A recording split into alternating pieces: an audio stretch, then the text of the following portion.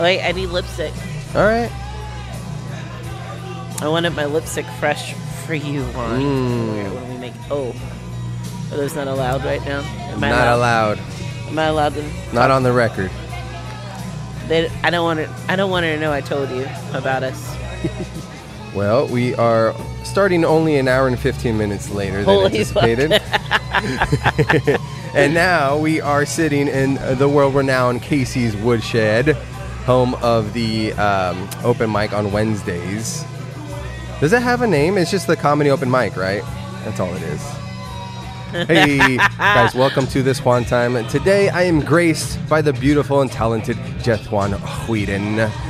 Round of applause. What's up, girl? What's up, Juan? How are you? Introduce my audience to the Jetuan experience. Excellent.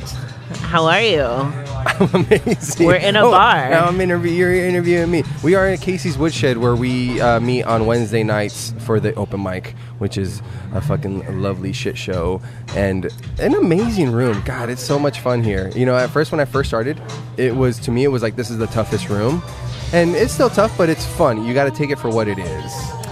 This was my second room ever. Mm-hmm. And I went up and I literally murdered. I was 30 on the list. I murdered this is the kind of room where everyone chats. Chat. And Which then cool. They give a shit if they stop talking for a second. Yes, exactly. And so that's what's cool about what's going on right now with the background music and how loud it is. Because this is the experience here at the night. You're gonna get that respect once you get that them to focus and get low. But even then, they come in and out of our sets 2 or 3 times in a 5-minute set.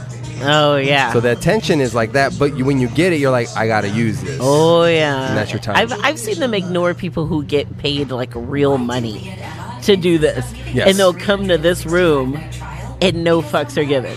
Or did you see last week when the one guy was on stage and another comedian walks in back of him and starts playing Miss Pac-Man? No. 8 inches in back of the guy with the microphone in his hand.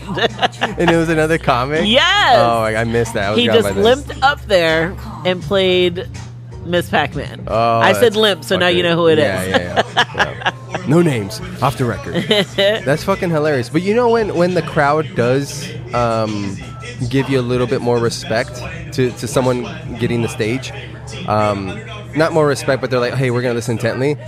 First timers. Because we all know how hard it is to get up there, work up the courage to get up on that mic and, hey, I think this is funny. It's my first time. As soon as you don't recognize that face or the name on the list and they go, hey, this is my first time, everybody kind of hey, let's be as encouraging as we can. So excellent. Comics, we talk shit. We bust each other's balls. You're one of the best. But we will welcome a new face as long as, you come in and you're authentic and you're yourself, Mm-hmm. It's that I have noticed that people do really well when it's their first time. They really do. And it's kind of like a drug dealer's. Where they'll front you. Oh, hey, I'm gonna give you a few laughs here, and then the next few weeks is just torture. Yeah, for sure. I remember it was my second night, and I come check this out, and everyone was nice and quiet, and they laughed appropriately. And I mean, some of the jokes are still solid, and I use.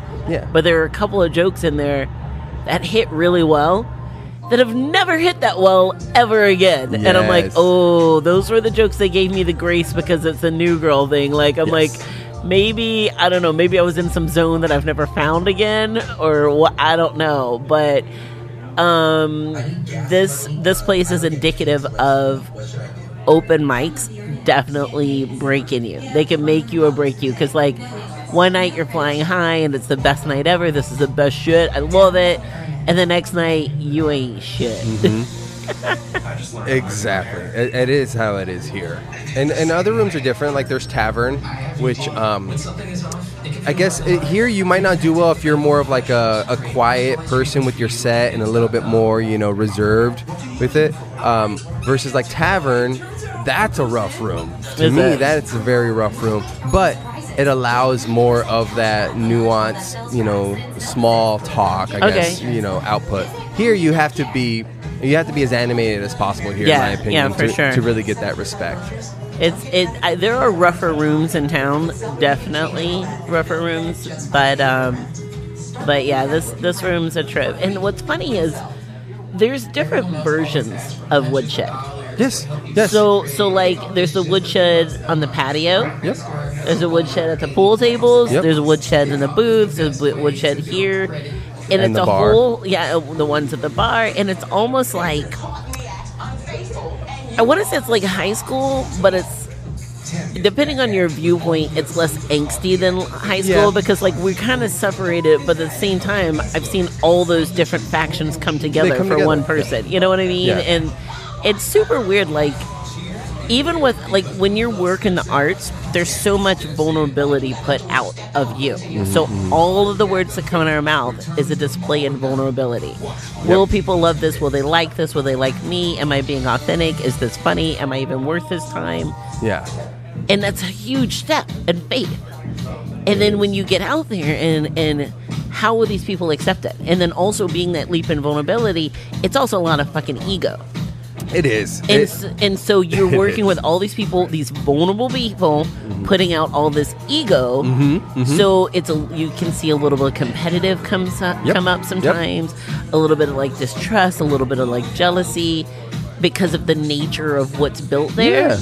But the thing when it is I'm that type of person where I want everybody to do well. I'm like, hey, yay, I just want us all to do well. And so it's weird, like I'll give someone like, I'm like, hey, you should try this line.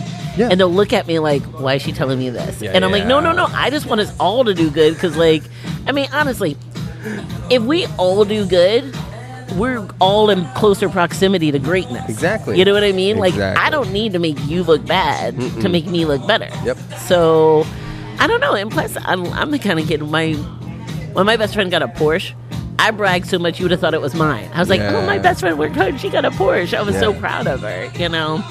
It's a different attitude. It's hard because even now, like, I'll see someone get a room that I want. Yeah. And I'm like, oh, I really want to work there. Well, fucking work and get there. Like, exactly. Pride and ego and jealousy ain't gonna fucking get you there. But here's the thing: the room you're going for, they're already at. They're already looking at the next one. So what you can do is be proud of them and just say, hey, what can you give me advice?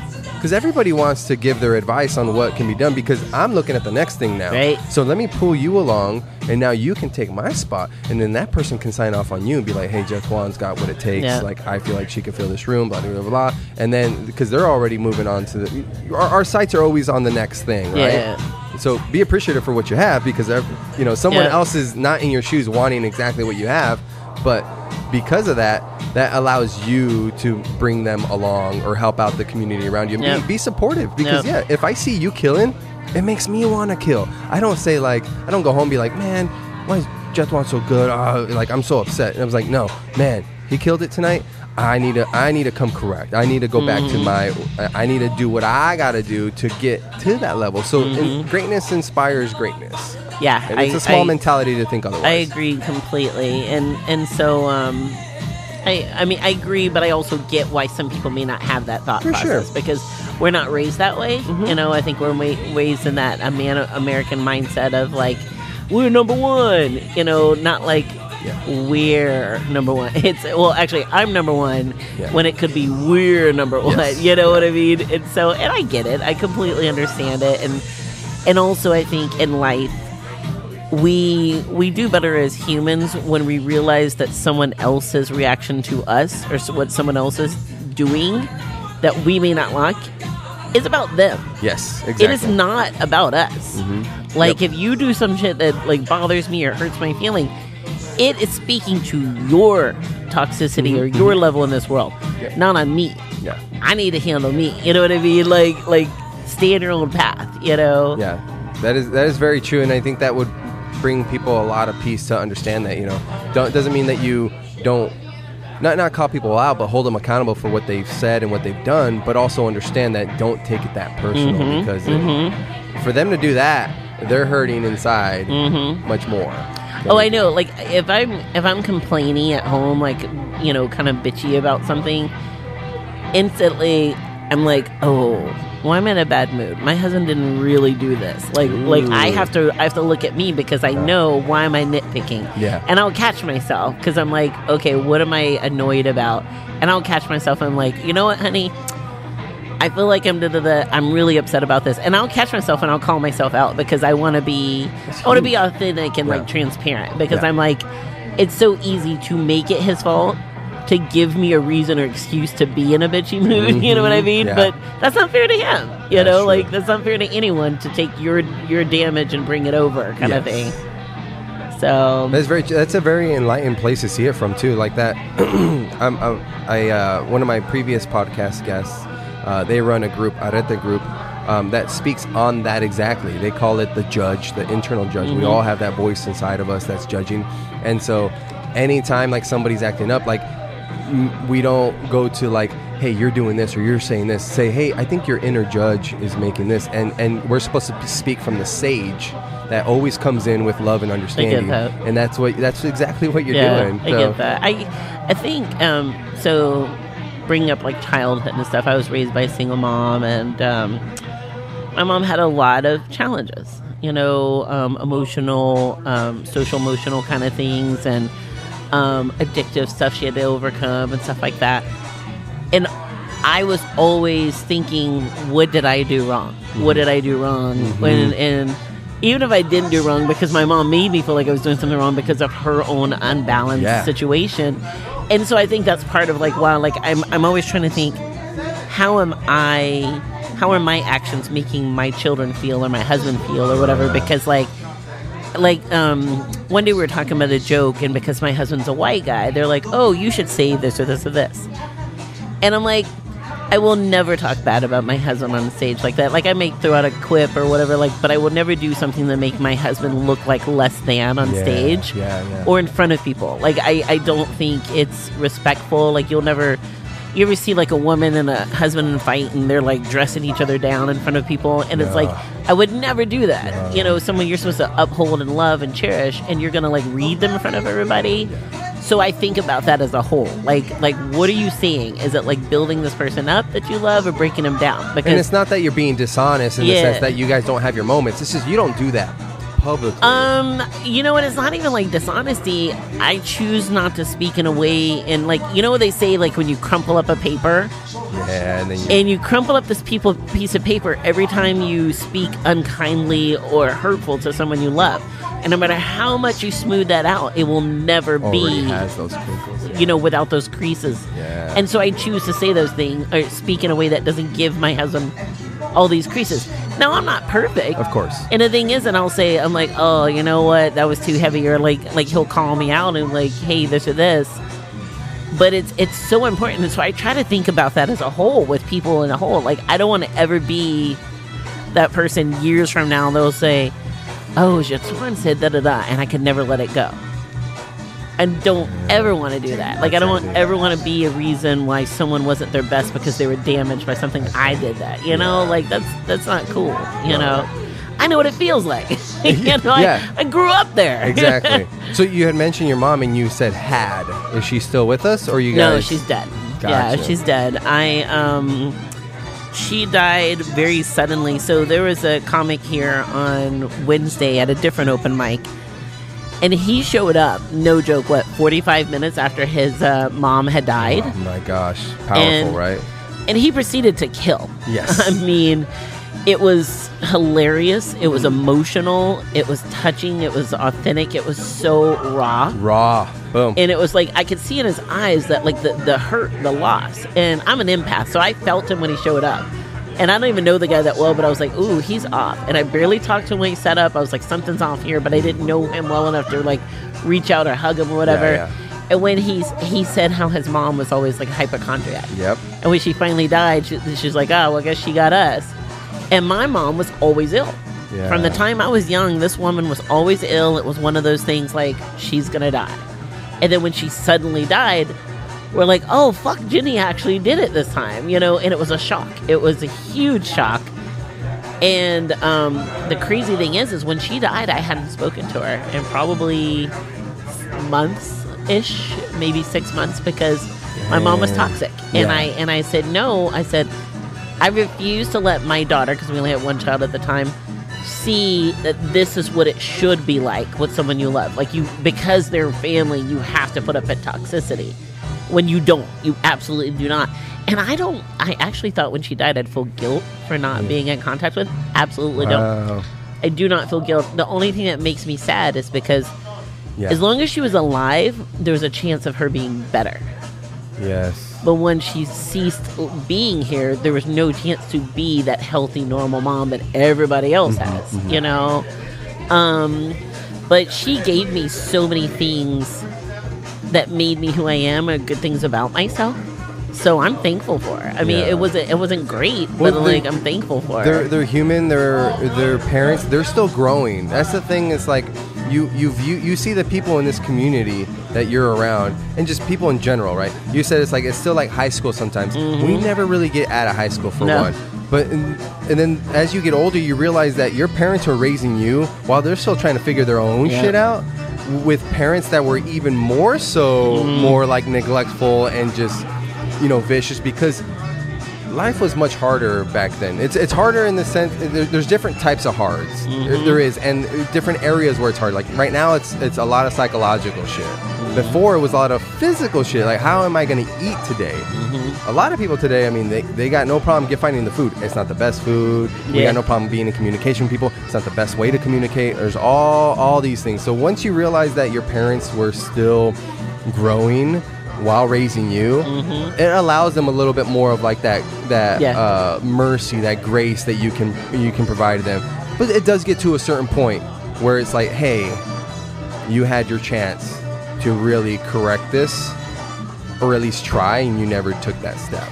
Yeah, I feel like, especially like these days, having my kids so far apart, our children are 14 years apart, and I feel like they're being raised by two different sets of parents. You know what I mean? They are, though. I always try to be more gentle parent than my mom was, but now I'm even more so. Even more. And it's funny because that little one's sassier than the other one ever used to be, and it's probably because I'm like, okay, now let's give you choices and stuff, and I'm like, and then every now and then this black Southern mom comes out, and I'm like, look. And he's like, whoa, who the hell is this chick? Where's the other one? He's Customer like, service voice off. He's like, I think this one may actually beat me. Let me chill the fuck out.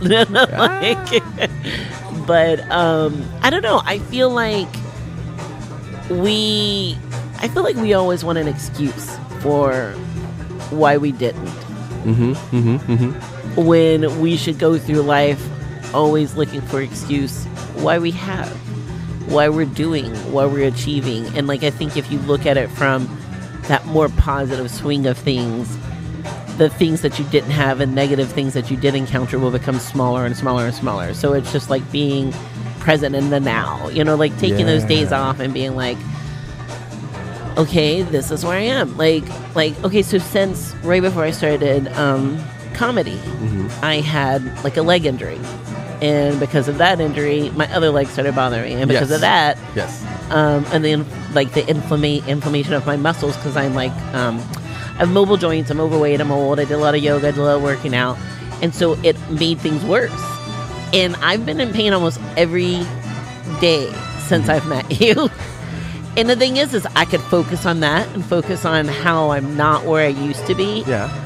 Or I could just be present to all the amazing things that I do have going on. The amazing friends, the just the growth that I get to see from other comics and other friends. You could harp on that, but and I just choose to not, like, I mean, it's there and I'm working through it, but like, that's not who I am. Those bad things that happen to you are not all encompassing of who you are. So like when we have like a bad trip or this and this, my family, I go, we're having an adventure. Yes. We're on an adventure. Yeah, exactly. And like we choose it because at one thing it kind of cracks us up because we're like, we all know that adventure means this sucks ass. Yes. But we're aware of this, but we choose to make fun of it and push on. Yes. And so then we're like, this is just an adventure. And that's all it is. Dude, we just had that yesterday because I was taking the kids on a hike. And I knew it was going to be a little longer. And Sheila doesn't hike. She actually just went to the doctor finally. And it's got like early stages of bronchitis. I'm like, dude, you've been putting this off forever. So anyways, I'm trying to get this hike because I'm trying to instill in the kids, you got to fight a little bit. You got to struggle. You got to do this and that. It was cold. It started to rain. But by the time we got out to the mountain, it was pretty clear. And I was like, okay, we're going to be fine. As soon as we got all our jackets on because it was getting a little colder, we noticed that the storm was coming towards us.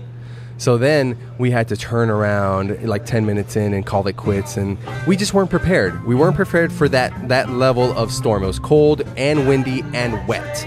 I could do 2 of those, but not all 3 at once, right? The wind is the killer. The wind is the killer, yeah. And then my daughter had 1 layer on her pants, and it was cotton. It was soaked through. So listen, I'm all about for adversity, but we're not doing it right. So we turned around, and we had an adventure. My son's like, Dad, why would you ever set this up? And I'm like, dude, it's the weather. You can't really predict exactly how it's going to go. I was like, but we could have done a better job. But also, Sheila's dad is full of stories. Crazy story. He's done everything, right? So my girlfriend's dad, and my son is always asking him to tell a story, and he never fails. He always has a story, and I go, have you noticed every one of Henry's stories is how someone got hurt, something bad kind of happened, something where they had to overcome. Watch all the movies, all the stories, all the shows that you watch, all have a moment where you have to rise above and overcome. Yeah. So it is an adventure. It is an adventure, because if we get too comfortable, it gets boring. It doesn't serve us anymore. We have to have moments where we rise to the occasion, become better than we thought we were. I find that some people, when they hit a huge goal that they've created for their life, they hit depression. Yeah. Because they don't have another step after that. Yes. Something you've poured so much into. And another thing I've noticed is we as humans try everything in our being to avoid discomfort. Yeah. It is. I don't want to be uncomfortable. I want it now. I want happiness instantly. Yep. But the thing is if you're always comfortable, how can you really truly appreciate and savor the extra special moments? Yes. You need those bitter moments. You need them. You need the spicy moments. You need the dry moments. You need the sadness and stuff to help you fully embrace and appreciate. You need to compare it. Hey, it's been so bad, so this is this much better because I know how bad it's been. It's the love ladder, right? You're gonna be in love, and you're gonna climb each rung, and you're gonna feel love even more. But as soon as you fall off, it's going to hurt that much more because it was that strong. It was that strong of a bond and a feeling. So just be grateful in that sense. Don't shun it away. Acknowledge it. Take it in. And then just know that that's not forever. Yeah, I don't feel like some people go... I feel like some people are like, well, you have to be long-suffering and deal with this. Like, and I feel like there's that difference between being downtrodden and oppressed and going through the everyday ups and downs of life and living. You know what I mean? Despair.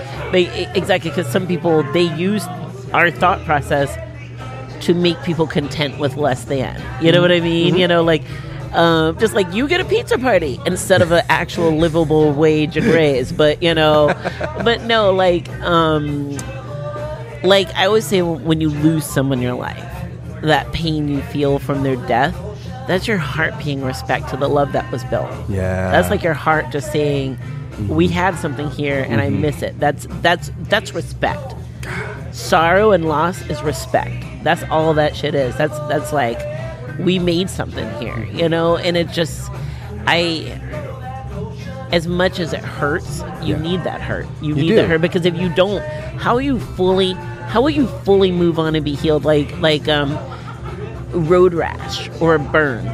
When you go to the burn unit, the first thing they do is scrub the fuck out of that wound. God. Because they want to clean out the road that may be in there, the rocks, the dirt. God, and it's excruciating. But the thing is if you let that heal over with all that street and dirt and debris in there, it may look healed, but that's going to fester. And it's going to erupt at a time that you don't expect it. And it's going to be so damaging for you in the long run. So you have to heal. You may have some scars, you may have some pain, you may have that of it, but how much better will it be in the long run? Exactly. You know what I mean? Do you want to heal now, or you want to suffer later? Like, what the fuck do we want to do? Dude, everything you're touching on right now is shit that I've been going through recently. and that, what you just said is that my son, just the other night, he caught the gate door, the screen door, to Sheila's house and scrape the fuck out of his Achilles. Remember how often that happened as a kid? I've done that. Oh, that's so painful. So that just happened, and he's like yelling out in pain, and there's nothing we can do. I'm trying to put ice on it. He doesn't want anything to touch it. I was like, cool. But then I'm like, hey, we got to wash it out, dude. He's like, it's going to hurt. I was like, I know, but how much more is it going to hurt when you let it fester and we don't clean it properly, and you have to go to the doctor, to the hospital, this and that. So there you go. You are an empath. But I don't know. I feel like I want to live my life as like trying to be like real and authentic. Yeah. And there's certain times. Have you ever been around someone and you find yourself like trying too hard? Yeah. And you're like, ugh. Well, especially in the business. You're like, because it's always like what I got going on, who I know, what my next move, you know? Yeah, and I'm like, well, who is this? Shut up. This is not you. Like stop talking like this about around this person. Yep. And so I do find I struggle with that sometimes around people because I just want them to see that I'm not the nerd that I think I am. You know what I mean? Like, I'm a cool nerd. I'm not the nerd that you don't want to be around. You really want to be around me, you know? But, I never realized I had anxiety until after I had my 5-year-old. Oh, really? Yeah. Like, my whole life, I just thought... Well, I've been 2019. Now we're rolling into 2020. Yeah, 2018, the end of 2018. So, I didn't even realize that all that overthinking, all of the other things, I didn't realize that was anxiety after my son was a preemie. And I worked out the whole pregnancy. I literally lost weight my pregnancy. I was doing yoga. I was everything. Yeah. And, just old lady having a baby, and he came early, and... That dick is good. Yeah, right? I just wanted a nap, I just wanted a back rub and a nap. He was like, nope. So I remember in labor, I was unable to breathe. Ooh. But not, this is what happened. I would start to go... And for months after my son was born, every now and then I would just be functioning in life, and my body would spontaneously gasp for breath. Really? And it was the weirdest thing, and I didn't, and no one, everybody thought I was like weird. I didn't feel it. Was just, and I talked to a doctor one day, and she was like, I think you have anxiety. And I started reading more into it, and I'm like, oh, that sounds really fucking likely. Yeah. Eventually that gasping for breath went away and whatever. And that, it shows you right there, if you don't constantly work on this shit, your physical body will holler at you. Yeah. like, chill the fuck out. Pay attention to me. I need help. We're icing knees. We're putting Band-Aids on shit. But we're ignoring the fucking engine of the car. You know what I mean? Like you see these people driving these nice ass cars, but they never do any of the fucking maintenance. They're like, I don't know when I got an oil change last. I don't know why it broke down. Well, it's the little things. So that is true. Anxiety and stress is definitely the silent killer. And I've been feeling that lately before shows, before showcases and whatnot, where I'm just I wake up in the morning way before my alarm, and I'm just taking small breaths. And I don't know. I want to blame it on the weed, because I smoke a little bit before I go to bed, because I like to write at night when I'm a little high. Allows different things to kind of hit, and me to analyze things in a different angle. But it'll also be like, hey, you didn't do enough to prepare for the show. Hey, you might want to write one more roast joke. Hey, you may want to do this. You may want to do that. And while anxiety to me is a sign of intelligence, because you're weighing out almost every option that can happen. It's the blind, nothing's gonna go wrong. That's the people that are just living in bliss. Yeah. It's the really intelligent people that are hey, have you analyzed this angle? What if this happens? And it leads to this, and then that domino effect. That overthinking, that's me all day long, overthinker. I always tell people it's good to have nerves. I think it's great to have nerves for you go on stage. Yeah. What I've started to do with nerves is I don't want them to ever go away. Good. But what I focus on is controlling my time, my breathing. So there'll be times Like, I had a bullet spot the other night, and I didn't know he was going to call me up, like, immediately. Well, let them know what a bullet spot is. The bullet spot is basically the first person up. Like, you are taking that cold crowd, and you're trying to lift them up and bring them in. You're taking a bullet for the rest of these fucking people coming out, man. And so I get up, and I'm like I'm out of breath. I'm, like, rushing to the front, because I was like, I bet you he's going to call me. I bet you. And I run up.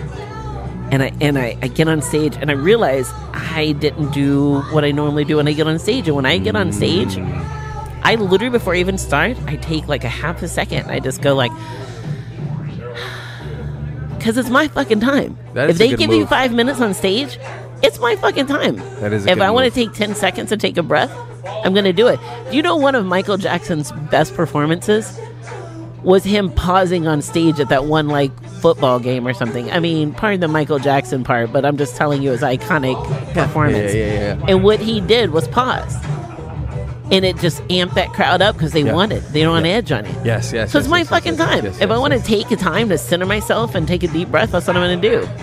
And I think it humanizes me, too. I think it makes them see, oh, wow, she's a human up here that needs to breathe. Exactly.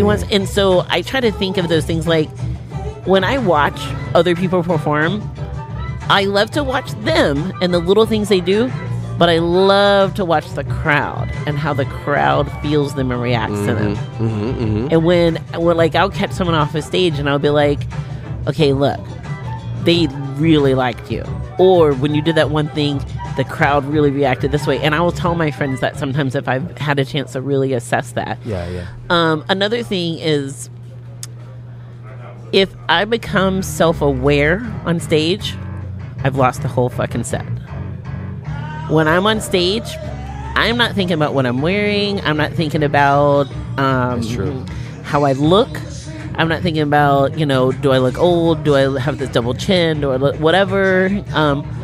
But the second I start to think about being me or self-conscious or whatever, I'm out.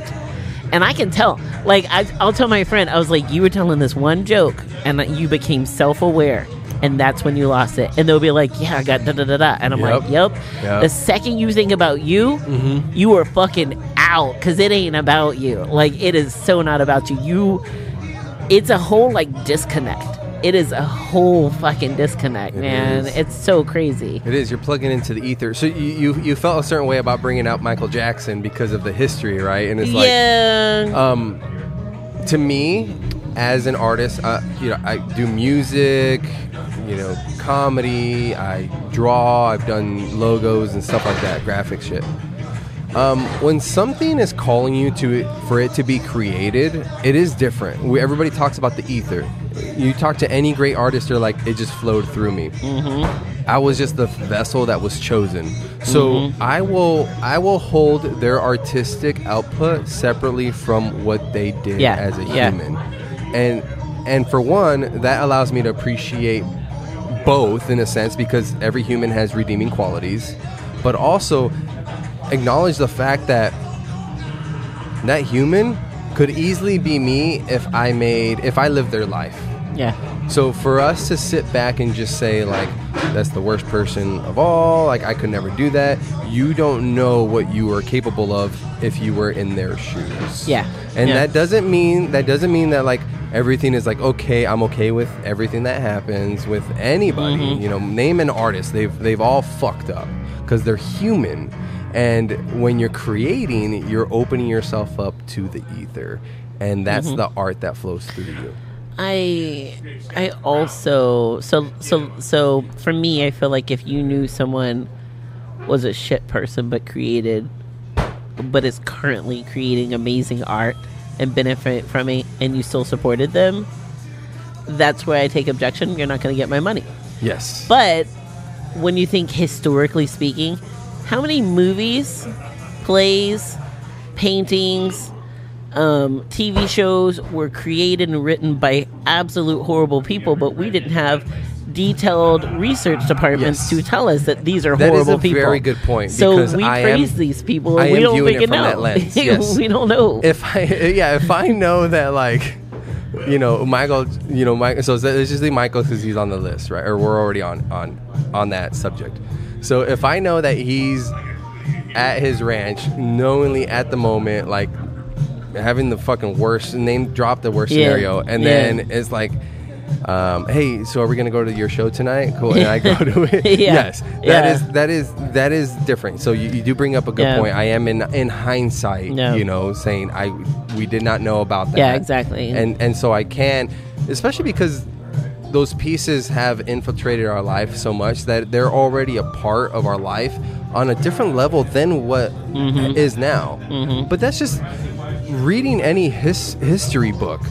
Read anything in history, you can adore any sort of culture, but reading their history, you can't just be a flat out patriot to any big entity, because they all have their dark sides. Well, we all of our histories are founded on some kind of chaos, violence, upheaval. Yes. And so, like, our Declaration of Independence was signed by how many slave owners? Exactly. You know what I mean? Like, we still have, our whole country was created by so many things. Our country is the greatness of our country today. We were given those abilities because we had cheap labor for a few hundred years, or we had this, or we had that, love it or hate it, we're here and we have to make the best of the outcome of situations. You're already here. You know what I mean? Does not excuse past deeds. Does not. But we're here, and what it is we decide today to be better than we came from. Yeah.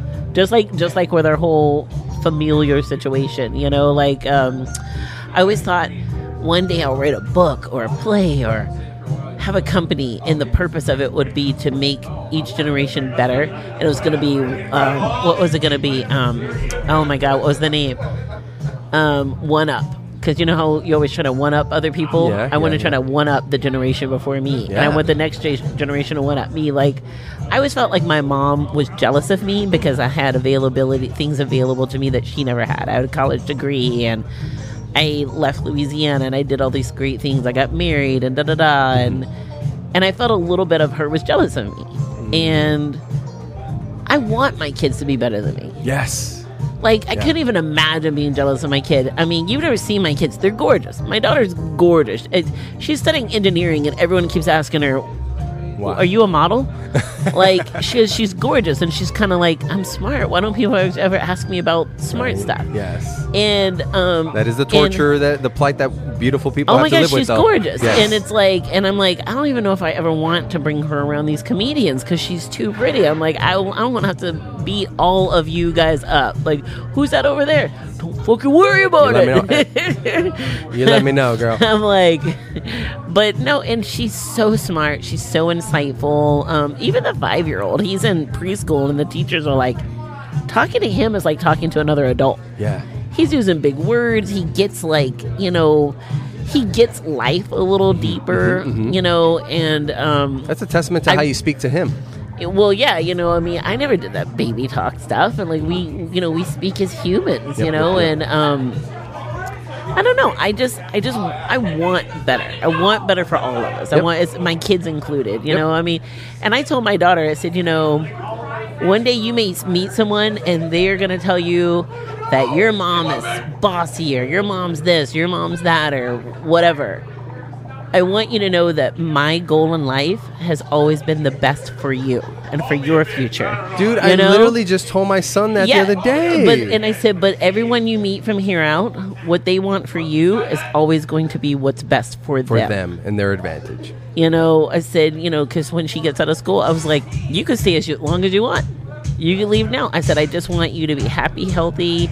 I want, you to have your bills paid, whatever, She doesn't want kids because she's female and she's pretty. Every single person I say is, well, she'll change her mind one day. Maybe she'll change her mind. Why does she have to? Don't do it. Why does she have to? Like, I mean, pay your bills, go get a house, go travel, see the world. Yes. I said, as much as I love you and your brother, I was like, I'm telling you now, oh, we'd have so much fucking money and time if y'all weren't here. I was like, I love you. But I'm just saying, I wouldn't miss y'all if y'all weren't here. You know what I'm saying? We had this whole hilarious conversation about it, and then we were both very aware of how horrible the conversation was at the same time. I'm like, no, I love you, but I'm just saying. It's a tough combo, but no, I mean, that's the truth. Because how old is she now? She's 19. Yeah, man. I mean, come on. Yeah. A 19-year-old fucking 200 years ago was she already had a kid or two. Yeah, was halfway through her motherhood. On the way to her deathbed at 32. And she's really able to like read people too. There was a guy who wanted to like date her, and she just thought they were just being friends. And then in hindsight, she would tell me stuff he'd said, and she was so smart. She knew without really knowing she knew. Yeah, you know what I mean? Like he's she's very quiet, but in college she's been able to like come into her own skin and make friends and stuff, and she'll be like walking across campus and people would know her. And she's like, I was never happened in high school. And he's like, oh, I don't really have a lot of friends. I only really talk to you and my mom. If that's not a fucking red flag, like, and then other little things he would say, and it's like she just knew, and she goes, Mom, I don't want to date. I just want to like be friends, and maybe one day we're kind of like, oh, Beautiful. like, so at her age, I was like, let's just say I was a lot different. let's just say I had a lot of friends. Can she mentor my daughter? Because that's exactly what I want her mentality to be. Like, I'm telling my kids, listen, early 30s, mid 30s, like that's when you can start taking shit seriously.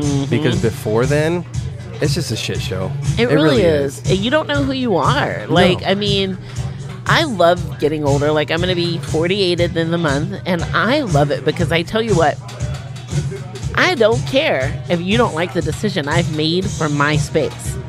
So, like, oh my gosh, I don't know how much of the story you want, but I found my father through Ancestry. Long dick style. So, I found my father through Ancestry. Not that story, though. Like, okay, Not that story. No, go. No, but I did. Ancestry, yeah. I through Ancestry.com, I found first cousins. Turned out we're all from Louisiana. Gotcha. 2 of them live an hour away from me here. No shit. Yeah. 2 of them have been on TV and music videos that I've seen. Yeah. Not knowing they were my first cousins. I'm literally related to the woman who Tiana from The Princess Frog is based on. Oh, really? She was a chef in New Orleans named Leah Chase. She died a few years ago. Never got to meet her. But I'm literally related to her. She married on my dad's side, so my grandfather's side. And it's so crazy. Anyway, so I found my dad through Ancestry, and we haven't met in real life, but getting to know him, and every time I talk to him, he's not my sort of people. Yeah. But just knowing he was family, yes, I was putting up with conversations that made me uncomfortable. Yep. That I didn't like. Well, you have to, because as much as you don't want to think about it, he is a part of you. Yeah. You came from him, so you need to figure out that person to a certain extent, because figuring out that person allows you to figure out yourself as well. Yeah, but I don't have to. I've recently decided I don't answer calls and whatever, because I couldn't. I was making space for someone who, when I first found him, didn't want to make space for me. He tried to deny it and stuff like that. Yeah. And it wasn't like a quid pro quo, you did me this, I do you that kind of thing. It's because if I could cut off the woman who raised me because she was toxic, why would I not cut off the stranger who happened to contribute DNA? Yeah. He's a stranger to me. Mm-hmm. He is. And I don't owe him space at all. You do not. And then it's funny, just because we're related, I feel a little guilty about it, but I'm kind of like, no. Like, the stuff he talks about is so counter to the way I think and believe, and we've had conversations. I'm like, well... Yeah, see, you've already had conversations being like, hey, view it this way, and they're just like stuck in their ways. I'll give you an example. One of the last conversations we had, he was complaining about the pride decor at work.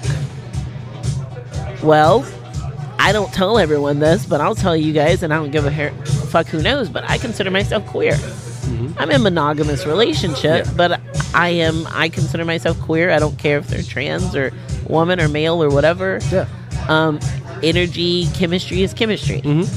But he said that the pride decorations at work were hurtful to him. Hurtful. And it's hurtful to me. And I said, you know what? Even if I didn't agree with their lifestyle, I would much rather the people around me feel loved and accepted in this world than not. I said, did you know that isolated teens and young people in the queer community that don't have a support system is probably a wrong statistic, but I want to say it's 40% more likely to attempt or commit suicide. I would rather my kid hear and live in a life I'm not crazy about than dead. Yeah, exactly. Or vulnerable.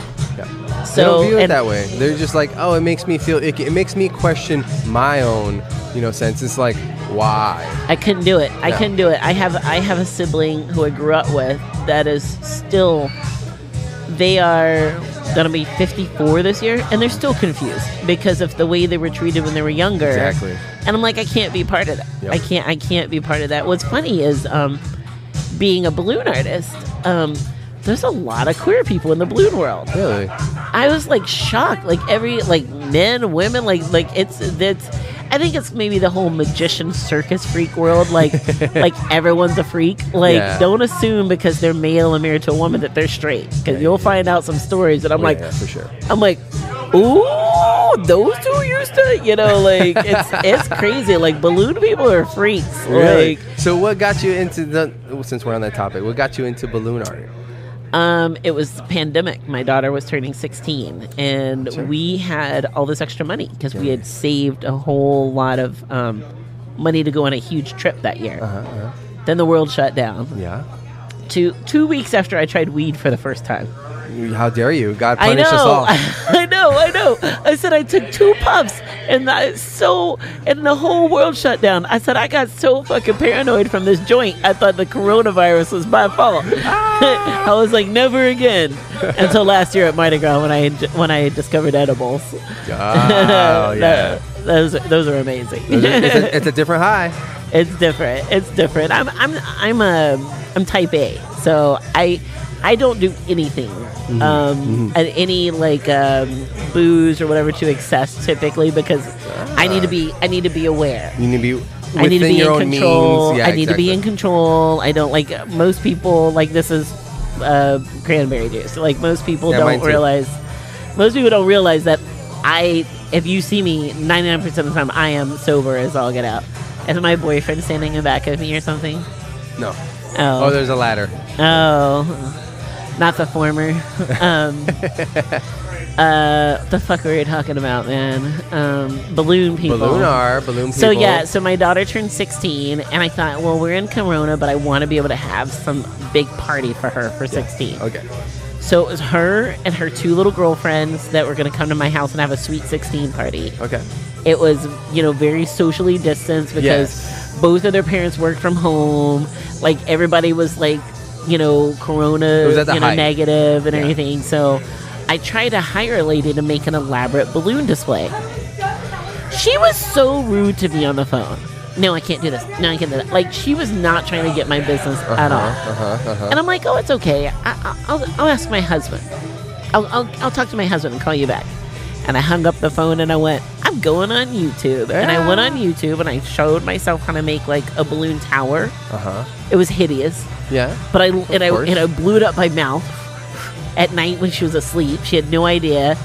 And I decorated the whole house with balloons while she was asleep, all mouth inflated, which boggles my mind right now that I did anything with mouth inflation. And I just loved it. And I kept making balloons, and people kept asking me for more balloons. Yeah. So then I started seeing people make twisted things like flowers and stuff. And then I started looking up those videos. I had no idea how to make the simple balloons because I literally jumped in with elaborate stuff. So I started meeting balloon artists. And remember at the inauguration of Biden, and they had Bernie Sanders with the mittens sitting there? Yes, that's right. Yeah. I made a Bernie Sanders sitting in a chair with mittens. Oh, really? And it was really good. This guy, I found this balloon group on Zoom, and this guy goes, you made that? that was the best one. He's like, how long have you been doing balloons? I'm like, 3 months. And he's like, are you serious? Because I was making shit that was far beyond my means. Yeah. Like dresses at like 6 months in. Like I said, I was telling you earlier, my friend had been doing balloons for 20 years, had never made a dress before.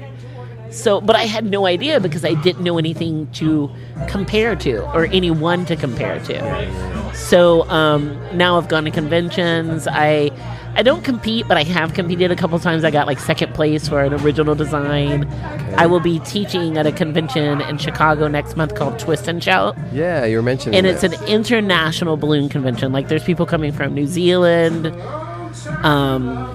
Netherlands, Germany, England. Oh my God, everywhere. Everywhere. Mostly Americans, but a lot of internationals as well. And it is like, if you want to learn from the best, Twist and Shout is like the best place to go. Nice. And the fact that I get to teach there is like, holy crap. Was it a whole weekend? It's a whole week. And I actually get paid to teach there. And then I did comedy a few months ago in Vegas, and I did open mic, so I was there for a different convention. We need to talk because I'm going to be there at the end of the month. I will tell you where to go. Okay. And people had seen me perform there. And I've gotten 2 bookings from people that saw me in Vegas. Just that, like, one was a guest spot, was open house, and open mic.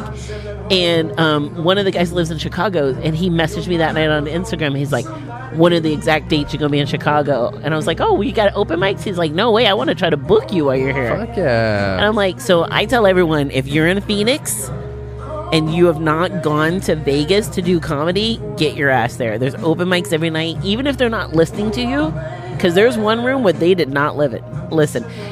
The room was so hard it made Devil's Advocate look like an easy room. Really?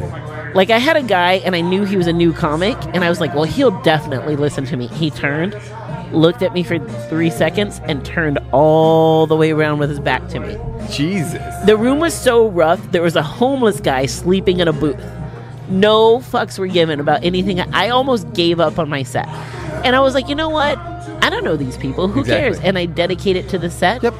And had I given up, the next night when I went to a different room, when I had to ask that guy to bump me up the list because I had a guest spot, he might have said no. Oh no, why would I bump you up? You just give up on sets. But I saw it out, and by 5 I had him. But it took a good 2.5, 3 minutes to get them to give any crap about me. It was a hard room. But I learned so much. I learned that, like, you have to give your show as if everyone gives a shit. Mm-hmm. You can't give up on them just because they gave up on you. Yep. So anyway, back to the balloons. Yeah, I'm doing the convention in Chicago. I'm super excited. I made one out of some scrap balloons, but I didn't have enough for your beard. I'm so disappointed. So this is clean shaven Juan. He's so adorable. Back when he was kind of chunky though. Yeah. Because this is just it's chunky Juan. There you are, Juan. Oh, mijo. He's so cute. You know, like I even gave you the part and everything. Yeah, you got it. You got that part down. I love it. Don't turn, then I'll see your bald spot in the back now. I know. It's coming. No, you don't. Stop. But no, I love it. It's super cool to like be able to like pick up a balloon and create something. You know, like when I was in Vegas, one of the first conventions there, I made an actual slot machine, and when you like pull the handle, I could make the dial spin. And so it looked like it spun like a real slot machine. Dude, what? I've made dresses. I've made costumes, like an 8-foot tall costume you can get inside of.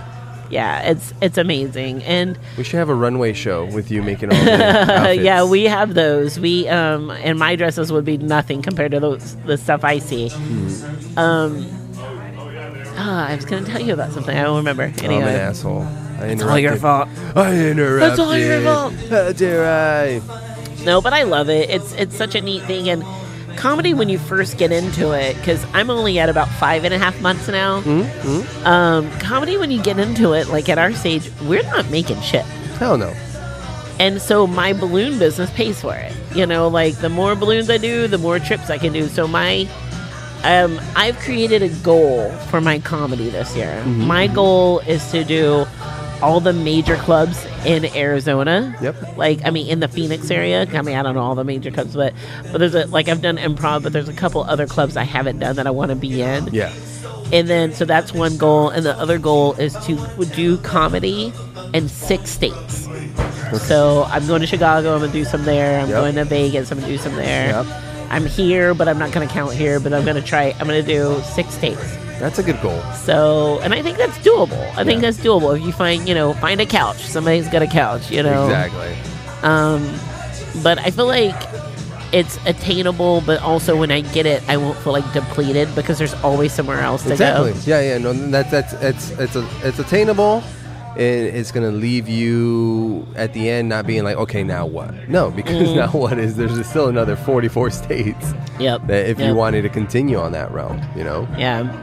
What's your like least favorite thing about comedy? I know what mine is. Oh man, my least favorite thing about comedy. What's your favorite thing? The freedom to just go up there and do whatever you want. That's your 5 minutes. I've seen some of the worst shit, imaginable.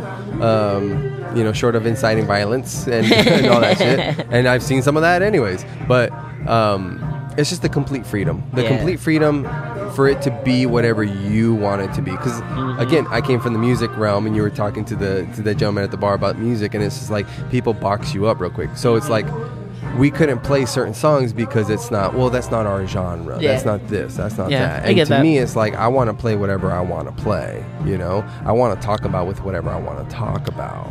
Yeah, I get that. So that to me, that's the best thing about comedy is the absolute freedom. I don't feel as free. That's nice that you feel that way, though. I do, yeah. I don't. That's funny you said that because I wasn't going to bring this up, but as a female comedian, I do feel that I am boxed in by my gender. And I've been told, "Oh, your jokes are too sexual," and I'm like, "Have you talked to me in real life?" Yeah. I'm like, I'm a dirty old lady. I'm like, I take pride in being one of the bros. Like, I mean, I've always felt really comfortable around guys, and it just, I don't know. I just felt less judged by them. I don't know, but I mean, there's a judgment from everyone of every gender. Yeah. Sorry, kicked you. But I don't know. I don't want to be seen as a female comic, if I'm completely honest. I just want to be seen as a comic. Yeah. I really, and I'm judging. I do feel like I'm judged by my race as well. I think they see me and they assume a certain type of humor. Yep. Like, I'm going to get out and start throwing out the N-words and... Well, you were mentioning that clip I caught you where you're like, I know what I sound like. I know I sound like a Scottsdale mom, Yeah, right? So I experienced that in a sense too, because I'm Mexican, but I'm not like hardcore Mexican, right? Yeah. So like the Mexican folks are like, you're not Mexican enough. They call you like a pocho? Is that what they call them? They never call me anything, but I know what I feel from people. I know the types of conversations that people choose to have with me because I'm around them having conversations with each other. As soon as it's turned to me, it's a little bit different. It whitens up a bit? I would say it whitens up, but also it's because of what I portray online. So when people talk to me in the open mics, it's all about their health. Really? Because I'm promoting my physical health on my social media as well as my comedy. So we dabble a little bit on comedy, but then it's all like, this is what I'm working on. I'm doing this. I'm doing that. So really? I noticed that people do switch up their conversations with me, which I appreciate. But also it's like, I like to fucking shit talk. I like to get dirty. Right? I like to do this. So it's like, let's not hold that back either. So that's what I worry about being like boxed in. But again, growing up Mexican and being Mexican, but I'm not Mexican enough for the Mexican folks. It's like there's an old bit, like George Lopez bit, and then you're not white, you're not anything else, So it is interesting that you do call on that. You don't feel as free on stage, which I can see. Female comic, black, you have to. Well, you're not talking urban enough, or you're not lady like this and that. Whereas guys, and I could almost say like, maybe white comics can't really say anything too crazy because then people will take them literal, but as a minority and a male, I guess I do feel like I can say whatever I want because you're kind of culture or Disney or any big conglomerate wants my opinion or our opinion because we are a minority. Yeah. So that's why I do feel like I can say what I want because of that. Yeah.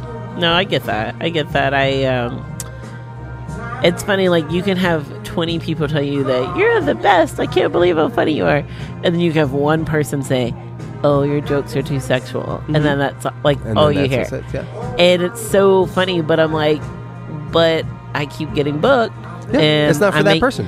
And I'm making people laugh. Yep. So, like I'll see comics around and I'll say, you know, it's just not my type of humor. Because there's plenty that I hear that I don't think funny. But instead of saying they're not funny, I'm like, it's not my type of humor. Exactly. So, because I don't want to, like, be the reason someone else gives up on their dream, you know? So, and it's not that you can't be critical. Yeah. But it's you need to find your audience. And you're not going to find your audience playing the same room every week. Yeah. That was great about going to Louisiana. Because I was like, how's this mouth going to work back home in Louisiana when I did my friend's show? Yep.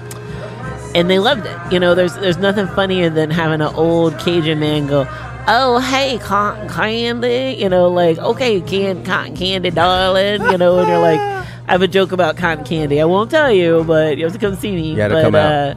And I would tell you to come out to her birthday show, but that motherfucker sold out. Sold out. Yeah, I will be at, what's today? Monday. I'll be at House of Comedy tomorrow, the 9th. And then I'll be at House of Comedy on the 14th for their showcase, January 14th. I'll be at the Tempe Improv January 17th. Oh, cool. And that was booked from the guy that saw me in Vegas. Oh, really? So I messaged the guy in Vegas and asked for a guest spot. He's like, yeah, sure. And I go do this guest spot in this bar called the 18 Ben. And I hate bar shows typically because people are there to drink. Yeah. They're not here to laugh. No. Dude, I had him. I had him in the palm of my hands. I knew I was doing a good set when the guy who hosted, who's like half black and half Middle Eastern, I knew I had him when he stood up to laugh and then walked out the hall and then came back in. I knew I had him. I was like, if you can make a black dude stand up and laugh, you got him. And I fucking got him. And he was like, afterwards, he found out how new I was at comedy. And he's like, yeah, I wouldn't have let you on my stage if I'd known you were that new. He goes, but you killed. He was like, and he told everybody, we're going to have her back. And he was like, yeah, come back.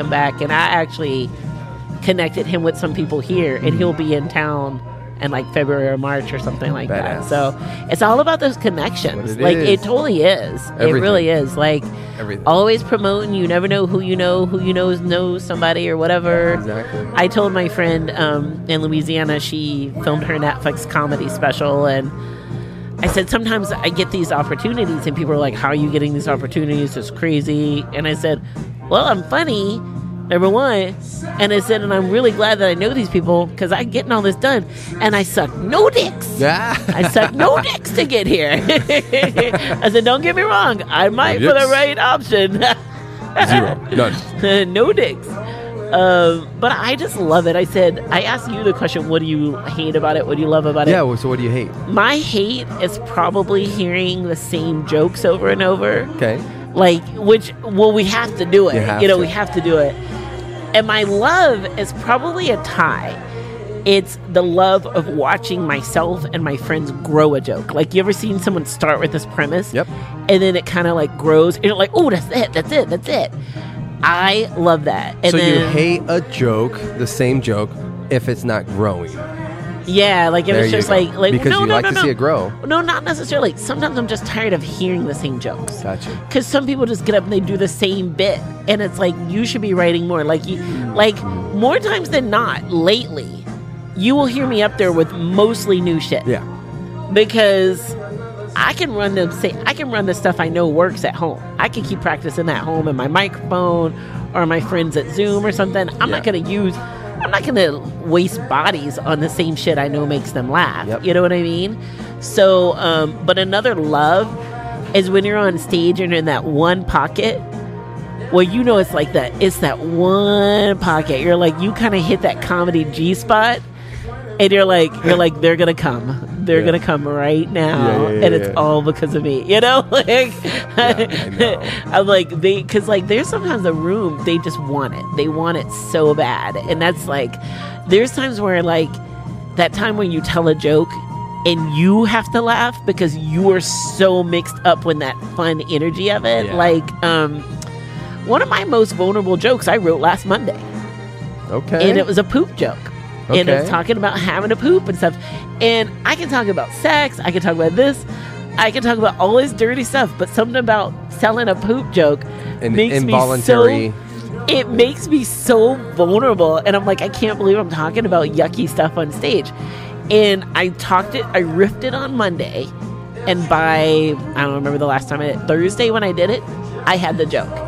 And it was locked in and fucking hilarious. Yeah. And I'm like, it was the joke. And it's so fun to I grew a joke in a freaking week. So do you write it down as well, or do you just type it out on your phone? Or I type it on my phone, and then I talk it out. I'll do it on stage. And once it's there, I will write it in my book. And then from the book, it goes to the index cards. And the index cards are my lineup. So I'll have a card with each joke on it. And when I'm ready for a set, if it's a 5-minute set, I'll typically have 5 or 6 cards, depending on how much time I think I need to take on those. And that way I can look at those cards and lay them out like a storyboard for a movie. Yeah. And so that's how because I'm a visual learner, so I need to see the layout of what's going on. And then I'll go, okay, this intro, and then this one. Storyboard. Yeah, and so, I'll move it around my board or in my hand, okay, I want to do this one so I can call back to this or whatever. Yeah. And I voice record almost all of my sets. Yes. And then, today, I was listening to some of them today, and I'm like, oh, my God. I'm like, why am I talking so much? Because if you don't have the joke, you talk way too much. You do. Because you're trying to sell the joke. Exactly. Yeah. And it's you don't have to tell it. You don't have to sell it. Just fucking shut up. Just take out half of those words and go. Yeah. That's a compliment I got. You were here for my set. But Cole East. Okay. Yeah. He came up and said, hey, man, really great set you had. I didn't hear an or a so or anything like that. And I go, you gotta be shitting me, dude. That doesn't sound like me. And he's like, dude, I was very impressed. You had a callback, you had this and that. And to me, it gives me more. Yeah, obviously I want the audience to laugh, but also when someone like that takes time, that hosts shows, throws shows, does all that, to come over and say, hey man, I noticed this and this, nice. Keep it up. Nice. That is awesome. And that was a testament to that new bit that I was working on that was refined and had an economy of words. There wasn't a lot of filler, which, I mean, honestly, in hindsight, I still need to edit it. Yeah. I mean, I've only been fucking saying it for a week and a half at most.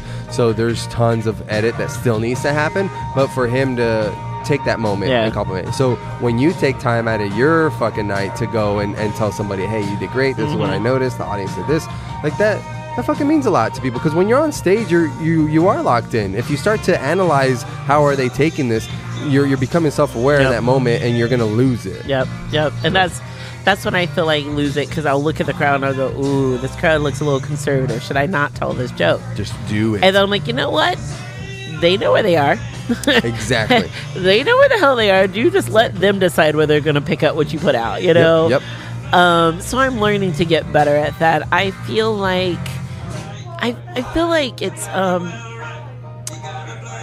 it's part of just being true to ourselves. Yeah. Like let's say I can interact with you in a certain way which is authentic to me.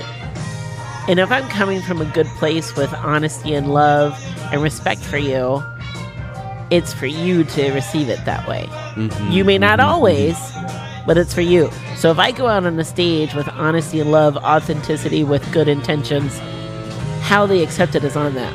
Yeah.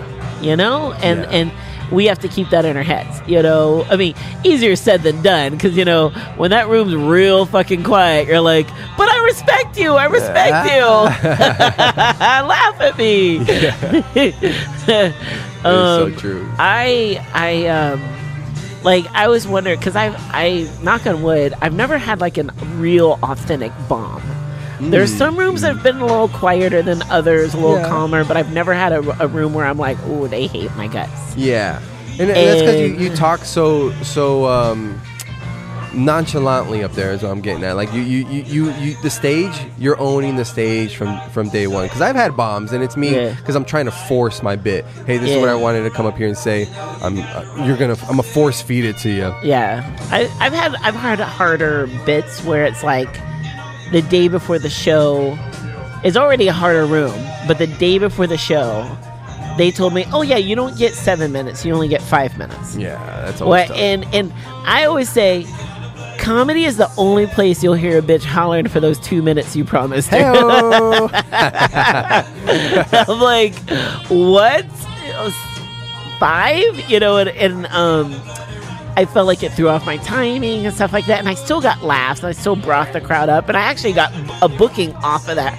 Actually, I got 2 bookings off of that because I went home and complained to my friend. I was like, "Oh, I had a hard set, da-da-da-da." And that's when she offered me the Netflix thing. And I'm like, psh. And everyone's like, "Netflix?" I was like, "Don't get excited. I'm not on Netflix. Yeah. It's her special. I just warmed the crowd." Yeah. So I'm like, I hope she at least puts my name on the screen. Like, thank you to the person who flew clear across the country and cried at the Houston airport and showed up because my flight was 2 hours late. And I'm like in there like driving to Louisiana with 15 minutes to spare to get on stage. Were you driving solo too? Yeah, because I flew to Houston, but my flight was like over 2 hours late. And then it's about 2 hours and 20 minutes from Houston to Lake Charles, where the show was. Yeah. And the rental car was a crap show. Everything that could have gone wrong went wrong. Like my phone was dying, and the car didn't have the right receiver from my chargers. I had 3 chargers with me. None of them worked in the car. Oh my god. Then the car didn't have gas. I had to immediately get gas, buy a charger that barely worked. Like it was a whole thing. Like I was literally in the airport going, "Do you know when the shuttle's gonna be here to pick?" Like it was miserable. It was an and then adventure. I went out and yes, there you go. It was definitely adventure. And when I went out and I fucking killed. I murdered. Like it was one of those sets like y'all really can't think I'm this funny. Like you think it's like a trap. Like what? Yeah. Like you'll just do something and they're like, "Ah!" And you're like, where are the cameras? You're like, this wasn't even that funny, but like they loved every fucking drop of it. And the very next night, I had the whole day to get ready and everything, and I had nerves. Yeah, of course, because you had time to like fester on it and be like, okay, and you had a great night the night before. Yeah. You know? And I went out, and the crowd was a little lower energy, but I went out, and I remember there was one point on stage, and it was my biggest group too, so it was like 400 or 500 people. Yeah. And I remember being on stage, and it must have been a pause of like 2 or 3 seconds. Not even that long, but it felt like 20. Because I just had no idea which joke I was going to tell next. Yeah. And I just went, acknowledge it. I mean, that's what I'm thinking to myself. And I just went, silence. And they all just went, bah! And then died laughing. And then I just finished strong and then got the fuck off that stage. Because I was so ready to get off. Because I was just like, my body was like, what did you do? Why didn't you do as great as last night? Yeah. And then I mentioned to everyone, I was like, I messed up that one point when I said silence. And then everyone goes, oh, we thought that was part of the bit. They had no idea. They had no clue that I messed up. That's maturity. That's you getting familiar with it and just acknowledging that. I don't know. That's the perfect thing to say in that moment, and that comes with the maturity. Because before, you might just say or I want my joke. No, it's you're filling that spot with something. Still, just like saying, like, what's next? Oh, what else? Yeah. That's the one thing I hate, actually, when people go, what else? Or when they say, I'm working on new jokes. Motherfucker, we're all working on new jokes. Oh, I always say I'm working on new jokes. No. Well, here, I would never sit on a stage.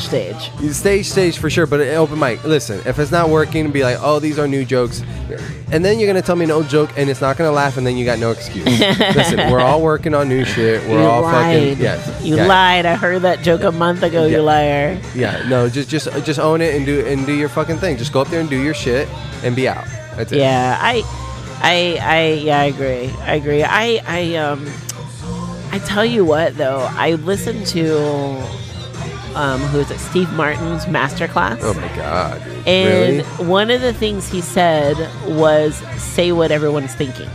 Okay, yeah. And so that was something that always stands out with me, is like, say what they're thinking. Yeah. So when I was quiet, I was like, that's what I would be thinking. Why is it so fucking silent right now? And so that's kind of like my logic. Like, and then when I make jokes, I kind of think like, say what people are thinking. So maybe like from a female perspective, like I am a female and a comedian. Yeah. And I want to be seen as like a comedian, but I am still a fucking woman. So I'm going to relate to whoever. Exactly. I'm going to relate to every fucking demographic. Okay. I'm married to a white dude. I'm going to try to get them whiteys on my side. Hey, what's up? Heidi ho, neighbor. No, just kidding. Okay. That's bad. I'm sorry. Forgive me, white people. I wrote a joke last week called I'm a terrible black person. Go on. And the black people laughed way too fucking hard at the title of this joke. Oh, and I'm like, why are the black people laughing so fucking hard right now? And then I go into it, everybody like dies laughing. But one of my scariest shows was a blackout show at Stir Crazy. Okay.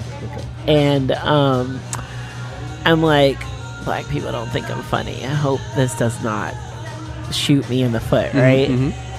And when I went up, I was... I think I was Bullet. Again, because it was the host who killed, because she's a fucking firecracker. And I couldn't even hear what she said, but the energy in the crowd was so good from her hosting ability that I went out. I stood in front of the mic, because I always try to do a little pause. I try. And during my pause, I just went... and I just laughed, because they were all there, and I wanted to be there with them, and I embraced the laughter, and I think kind of made them want to be with me. You know what I mean? Like when I get on stage, I think I want them to like me. So how can I become likable without being too fucking self-aware in the process? You know what I mean? Yep. So I did that because it made me human, because she was really freaking funny, and I didn't even hear what she said, most of it, and I was still like for it. And so when I did my set, I killed. It was probably one of my best sets. And I remember walking out, and I walked past a row full of black comics, and they all gave me like the... And I was like, hell yeah. And then afterwards, they all like hugged on me and stuff. And they're like, you one of us now. You're one of us. And I was like, I thought I was always black, but okay. Yeah, exactly. I was like, okay. It was like receiving my black card back. I was like, yes. Oh, But it, like, that was a big fucking thing for me. Like, because my comedy... It is. It's so different from the stereotypical black comic. Yep.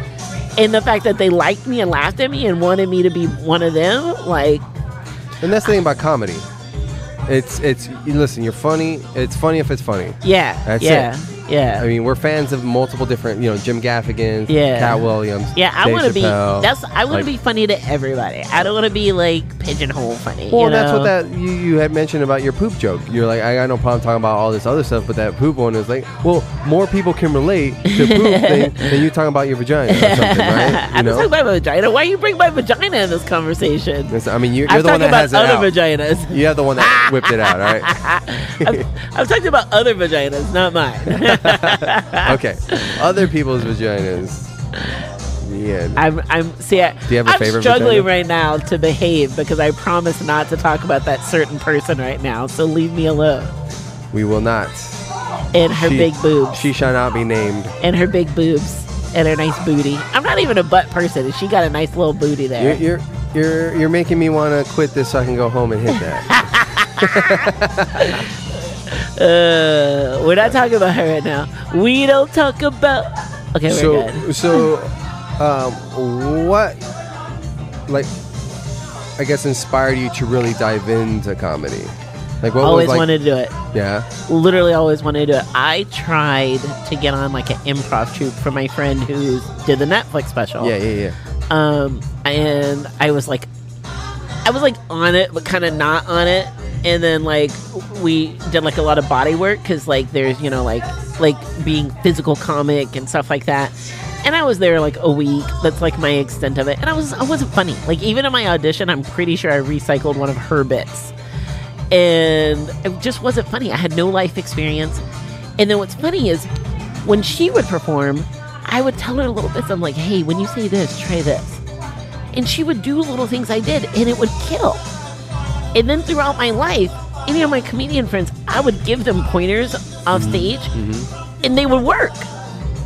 And I'm like, so you're like, I have a knack for this. I'm funny, but I couldn't like put it out Bring there. yourself up there. And then I have some public speaking from like past jobs and things I've done and boards and stuff that I've been on. And so I've always been really good at public speaking. But the funny, I just couldn't seem to translate it from like funny at a party to funny on stage. It is different. And then Ray Earl, a local comic, moved to Vegas, and that just really like inspired me seeing him in Vegas in July. Yeah. And I'm like, I want to go see. And then I saw my friend Jen, and I was like, you know what? Like, worst case, they just don't laugh. Yeah. You know, like they just don't laugh, and you give up on it or whatever. But I always like, ever since I was little, I knew I wanted to perform. I didn't know it was acting or what, because I'm a decent actress as well.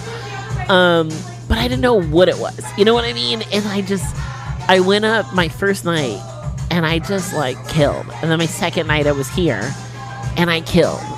And then my third night I went to another club in Gilbert and it was less than. Yeah. The crowd was empty. I don't think this one young girl liked the fact that I brought up like ass licking or something. I don't remember what it was I brought up. It was a joke I don't even do anymore, but it was like... I don't even know what I brought up, but it got a laugh here. Licking. But it got a laugh here, I remember. So I was like, let me do it again. And like, no one really like cared. And I'm like, but wait, it was funny. Like, it was so weird. But it was a club type feel. So I think there's a little more ability for nerves. And plus it was pretty empty. So having a full crowd is key. Like a full crowd, but also like take into account where that crowd is. Because when I performed at House of Comedy last week or two, the crowd was tired. Yeah. I mean, they had already announced that there was only 2 more comics, and then they brought up another 3 after those 2. And I was like the first one of the 3. So by the time I went up, I mean, everybody's tabs are closed, and they're almost being held hostage there. So there was a crowd, and it was a good crowd, but they were taxed. So you have to take that into account too.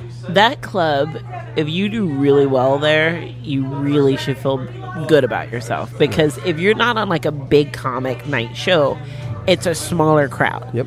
So being that small crowd in the big room, it kind of creates a lower energy. Because they don't feel the space as much as if it was full. You know what I mean? So like the crowd may not even be that low energy, but because it's low numbers, it feels low energy. And so like I performed there like twice. I'll be there twice this week.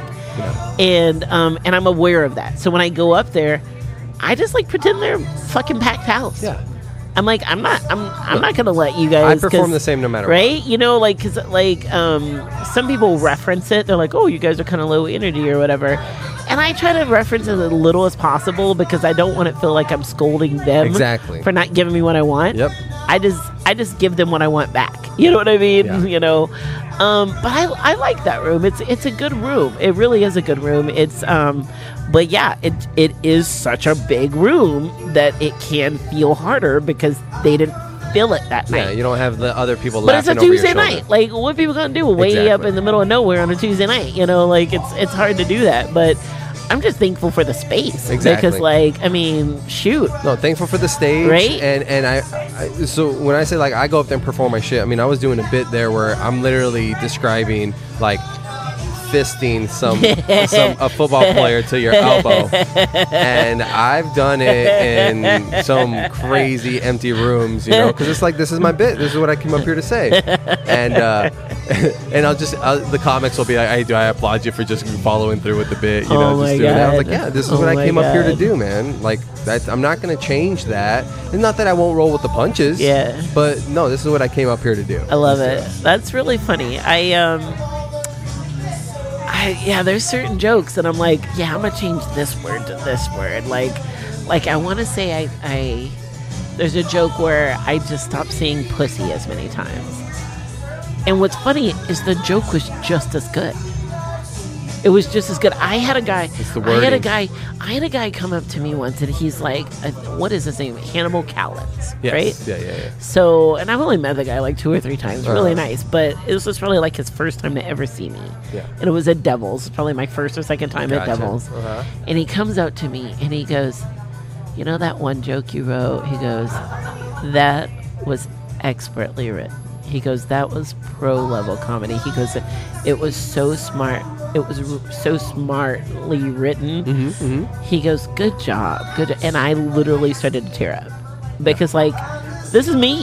Yes. These are my thoughts. Yep. These are things I've cultivated. And to have someone see it as what I think and it at is. Callan's caliber, because he's been doing it for over a dozen years. Over a decade, for sure. To see, like, someone who's been doing it in the game a while to give me that level of, like, props. Yep.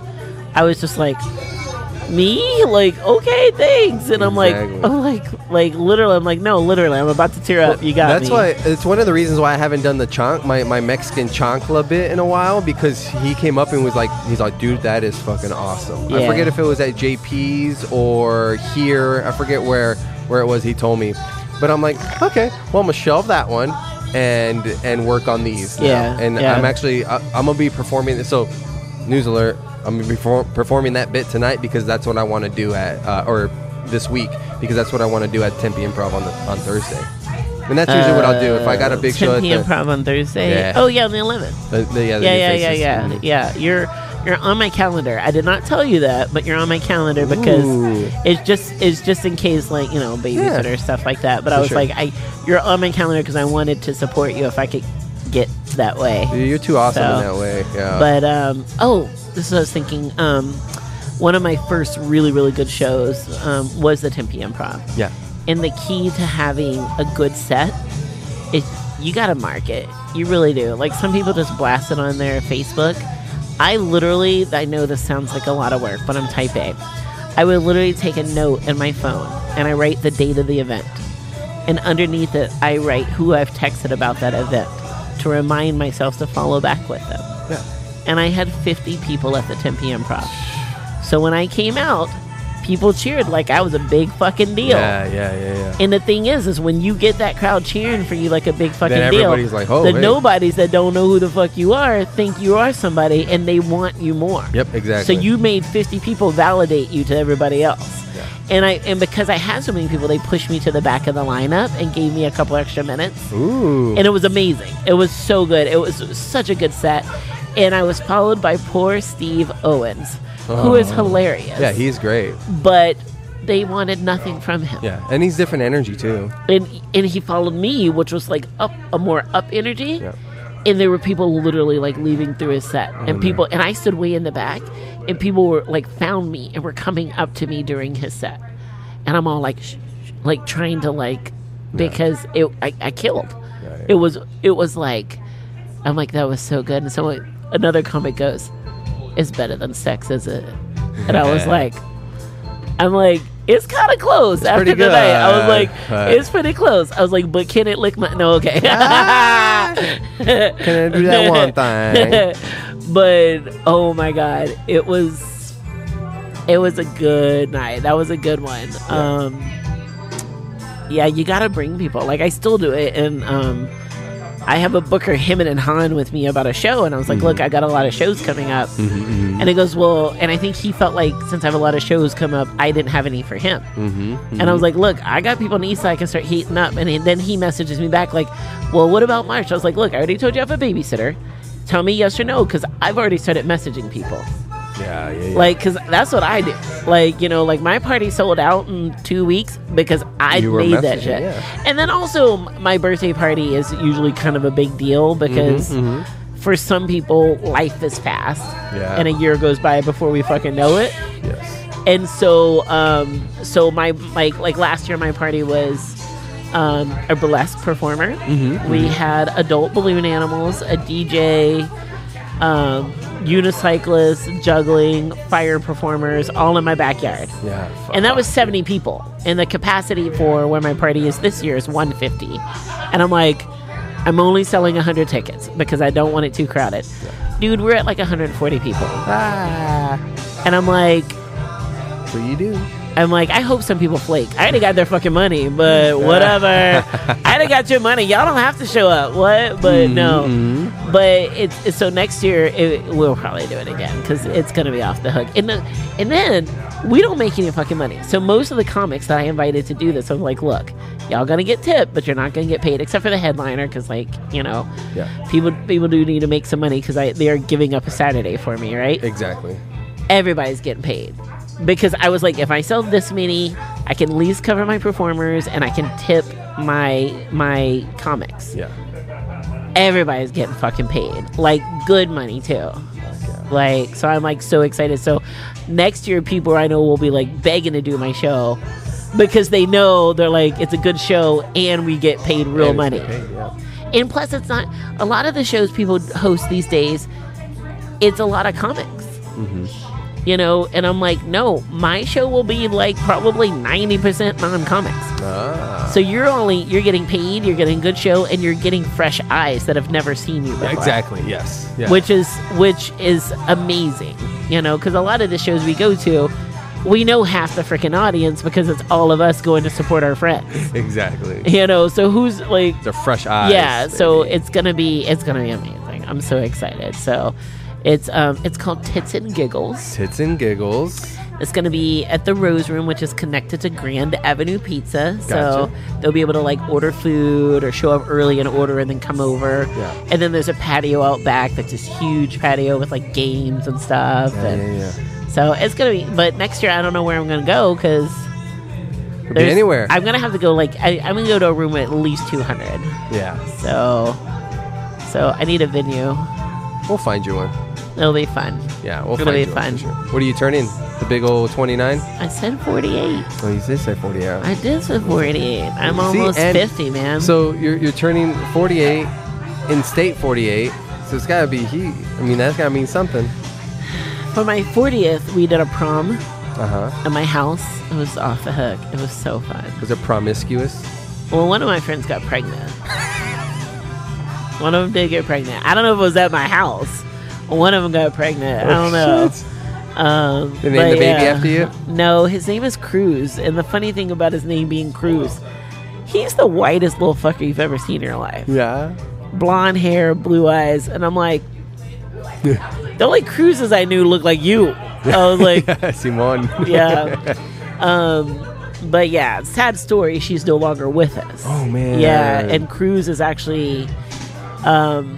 she was with her fiance and all of their children, so he had one and she had 3, and all of them died except for little baby Cruz. What? No joke. They were freak accident? They were killed by a 16-year-old who was on drugs and drinking, and he was driving too fast, and like they said when she took her left, even if she had looked what she did, because I know who she was. And she always buckled her kids up. She was the person I talked to when I wanted to make sure my kids were buckled right, because she was such a nerd about it. And so I know that everything was where it needed to be. And the cop said that he was going so fast that she had no chance, because he was doing like well over 100 in this curve and whatever. And and she was a badass.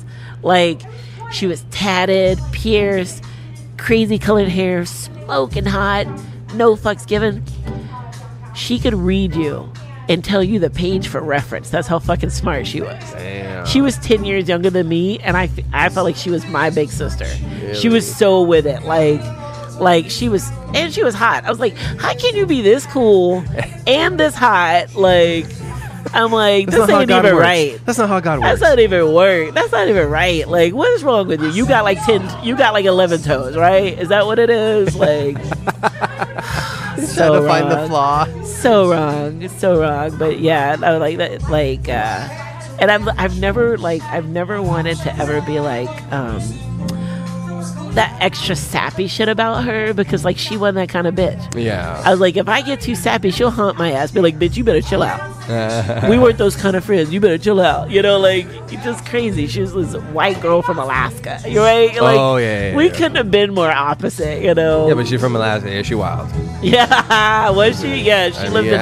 I think she lived in like Kingman and stuff too. Like, I know some Kingman. Yeah, she was a trip, but. And like, you know, that kind of, it's funny how like comedy can make us laugh through those sad times. Oh yeah, definitely. Well, I spoke at her celebration of life, and I was like, I said something, and everybody just laughed. I was like, fuck, I can't remember. It was before comedy, and I had us all like laughing through the tears and shit. And because that's what it is, like comedy, it fucking heals us. It is. I have a quote that I need to figure out exactly how I want to word it, but it's based around the fact that comedy is the ultimate truth. It's it. If you can't make fun of something or laugh at it, it holds way too much power. You're holding it in some regard where you can't. No, you need to be able to laugh at it. Yeah. And also, it's a very involuntary action. Yeah. So you're gonna laugh no matter what. Yeah. If it's funny, and this is something you can't control. So to me, that's the ultimate truth. If you can make someone laugh, you know, if it's an honest, I mean, we all know fake laugh. That's why you can spot a fake laugh. That's why you can spot. It's like you this can. motherfucker's You not can. me. Yeah. You know, the shit you hear in HR fucking meetings and all that shit. Yeah. My bestie Tom, I always say, I can always tell if it's a really good joke, if he really likes it, is he has this one laugh. And if I get that one laugh out of him, I'm like, yes, that's it. Yeah. And it's like his mouth does this thing, and he's like, and I don't know what it is, but it amuses the shit out of me. Yeah. And I'm like, if I get that one laugh out of Tom, I was like, that's it. And you know. And he's another person in my life. Like we are so opposite in so many ways. Like even our humor. But we work so well together. We will bounce shit off of each other, and we're like, that's it. That's it. Like, and then like I manhandle them because I'm trying to get the rumor started that we're banging. So you heard it here first. We're banging, in case y'all didn't know. I mean, I barely knew he's there. It's okay, you know. Oh wait, because he's not there. No, but no, I was like, I figure people assume because men and women can't be friends. Obviously. I know, right? Yeah. But I don't know. Like, I feel like with laughter and humor, I think I would rather. I would rather. You're talking about lathering Tom. Yeah.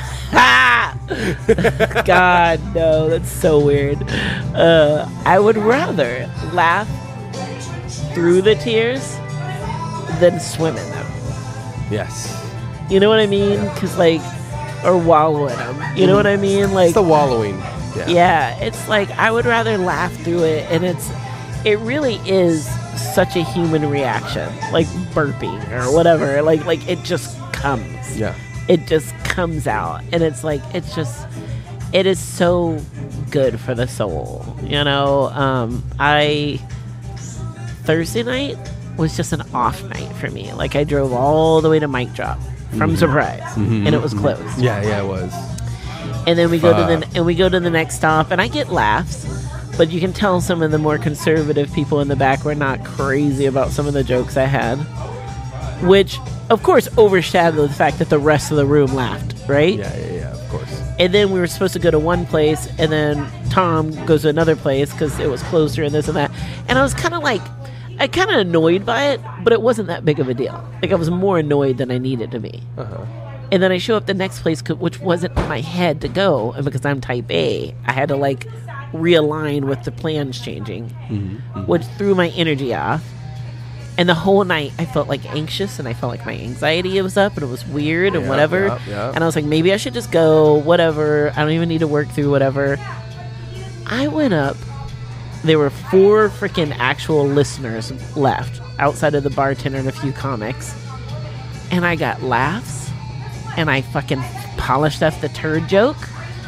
And it was amazing. And I left feeling so much better. And it was like, had I left, I would have just left sour. Exactly. I would have left, whatever. Exactly. And I just worked through it. And it was like, it really is healing. And I think, I feel like entertaining, that's why so many entertainers may struggle with heavily self-medicating. Because it is in itself such a rush. Yeah. And so we seek out that rush on our own and other means. Yeah, for sure. You know? It makes me think of Robin Williams. I remember him saying, I knew I had too much fucking money when I realized how much I spent on coke every day. And it's like, because he was trying to find that high, and then, I mean, towards the end, he had the whole Louis bodies thing, which is just unavoidable. But it's sad. It's It's hard that it's such a fine line. It really is. You know, and how can you get great and be great while also continuing to honor yourself properly? You know what I mean? It's a fine line. It is a fine. It's possible. A lot fewer people are able to master that at all. Yeah. I mean, it's fucking human. It's being tough. It's tough being human. How do you manage like everyday life and kids and comedy? How dare you? And day life and all that stuff, because it's a lot. There's for a lot one, of the shit. kids are with their mom. Yeah. I see them, a few times a week at most. Okay. Unless it's break and I have them for longer. So there is that. So I have the benefit that their mom is very hands-on. Sometimes maybe a little bit too much, too overbearing, too helicopter-ish, but... Listen. Why you look at me like that? You're talking to my husband. Yeah. Was he talking to you? Yeah, your name is the sound of helicopter propellers. So I do have that, in a sense. And I've always just been a person that has been out and going to things and places and playing sports and shows and all that. Yeah. That's just my nature. Yeah, I've always too. been outgoing. I don't want to be home. I'd rather be out experiencing the world, So there is that. Yeah, I do got a full-time job. I got the podcast. I'm trying to do the whole yoga and fitness and my workouts. And I'm trying to write music and all that. So it's just, in me, there's just a constant thing of like, I need to be creating something either with my physical body, with my mind, with my words, with something. I need to be manipulating the world or the room around me to create a fun, good experience. I don't know. That's just kind of where I'm at. So how does... I don't know. Like, I feel like right now I have like a nice little system going on. Mm-hmm. But, like, people are like, something has to give. You know what I mean? And I'm like, okay, what's going to have to give? Because, like, I really love my family and I love the balloons and I have this. And I do find, like, I make less with balloons. Money and balloons, because I'm so busy putting so much into like the comedy world, which is paying me less. And I'm like, whoa, I still need to make some money, because if I want to do those travels I want to do this year, the balloons are what pays for it, Exactly. It is a fine line. I'm enjoying it. I always like a challenge anyway, so I'm like, I'll figure it out. But yeah, I wish I could jump 15 years back and just be right back, where I was pre-kids, not a good paying job, not these exorbitant bills that I have now, and then just do skits and comedy and my fitness and all that. Like, I need to get my yoga certification. I would love to teach private lessons, group lessons. I have a girl for you. She's amazing. The book right here, right? She's so talented. Yeah. She is literally my favorite yoga instructor. Before I was diagnosed with any of the stuff going on with my leg, we did a bodywork class and she goes, oh yeah, it's your hamstring. It's like that. I go to ortho and he goes, yeah, you have hamstring tendonitis. And I'm like, she knew just by like looking at how I moved and what I did and stuff. And she's amazing. She's so knowledgeable. And it's there's so much about yoga and life. Like it's just like with working out in general. Like you're not going to get the gains without a little resistance. Oh yeah, you have to push past that. That's why. And it's not about hurting. No, just like I said earlier about people going like, oh, the long suffering, like you're supposed to suffer or whatever. No, we're supposed to be challenged. Exactly. We're not supposed to like let people try to break us all damn day, but challenge is good. Often it heals stronger than it was before. Exactly. Especially as long as you're doing if you have correct form in your rep, and you can say that too. As long as you're healing mentally in the right avenues instead of the poor. I just want to be comfortable right now. And then you just start building on top of that foundation. Then it's only a matter of time before it crumbles. Yeah, for sure. I miss yoga. I miss it so much. My regular physical therapist is out for the month, so I had a new guy last week. And I'm like, I need to work on my balance, because I have really good balance. But now with the whole tight muscles, I feel a little off. And I hear him like say something to the aide, and I'm like, oh, what? You want me to do this? And I'm all like showing off, doing like one leg deadlift with the other leg up in the air and stuff like that. And I'm like, I get done with my work, and I'm like, I'm gonna film this later. Because I wanted to show off, because I know when I show up in the gym, people expect certain things of this body. Yep. And I'm like, no. Let me show you what this body can do. You know what I'm saying? Let me show you. You know, your daddy didn't have no problem with it, bitch. What? Yeah, you get caught off guard. They get caught off guard like that. I want to say one of the best after sex compliments I ever had from a guy was, "You're so bendy." Ooh. Yes, I am. What? Yes. I mean, I would have preferred him said tight, but I mean that too. That was the second thing he said. Well, maybe he was referring to bendy down there. Oh man. I need a joke about like other terms to describe a vagina. Like works well with others. Very flexible. It's good. Welcoming. Yeah. I said leaky pussy the other day. That wasn't. What the fuck is that? I can't talk about it. That's disgusting. I know. That literally made my pussy shrivel up. Like, looks like an old lady with her teeth out.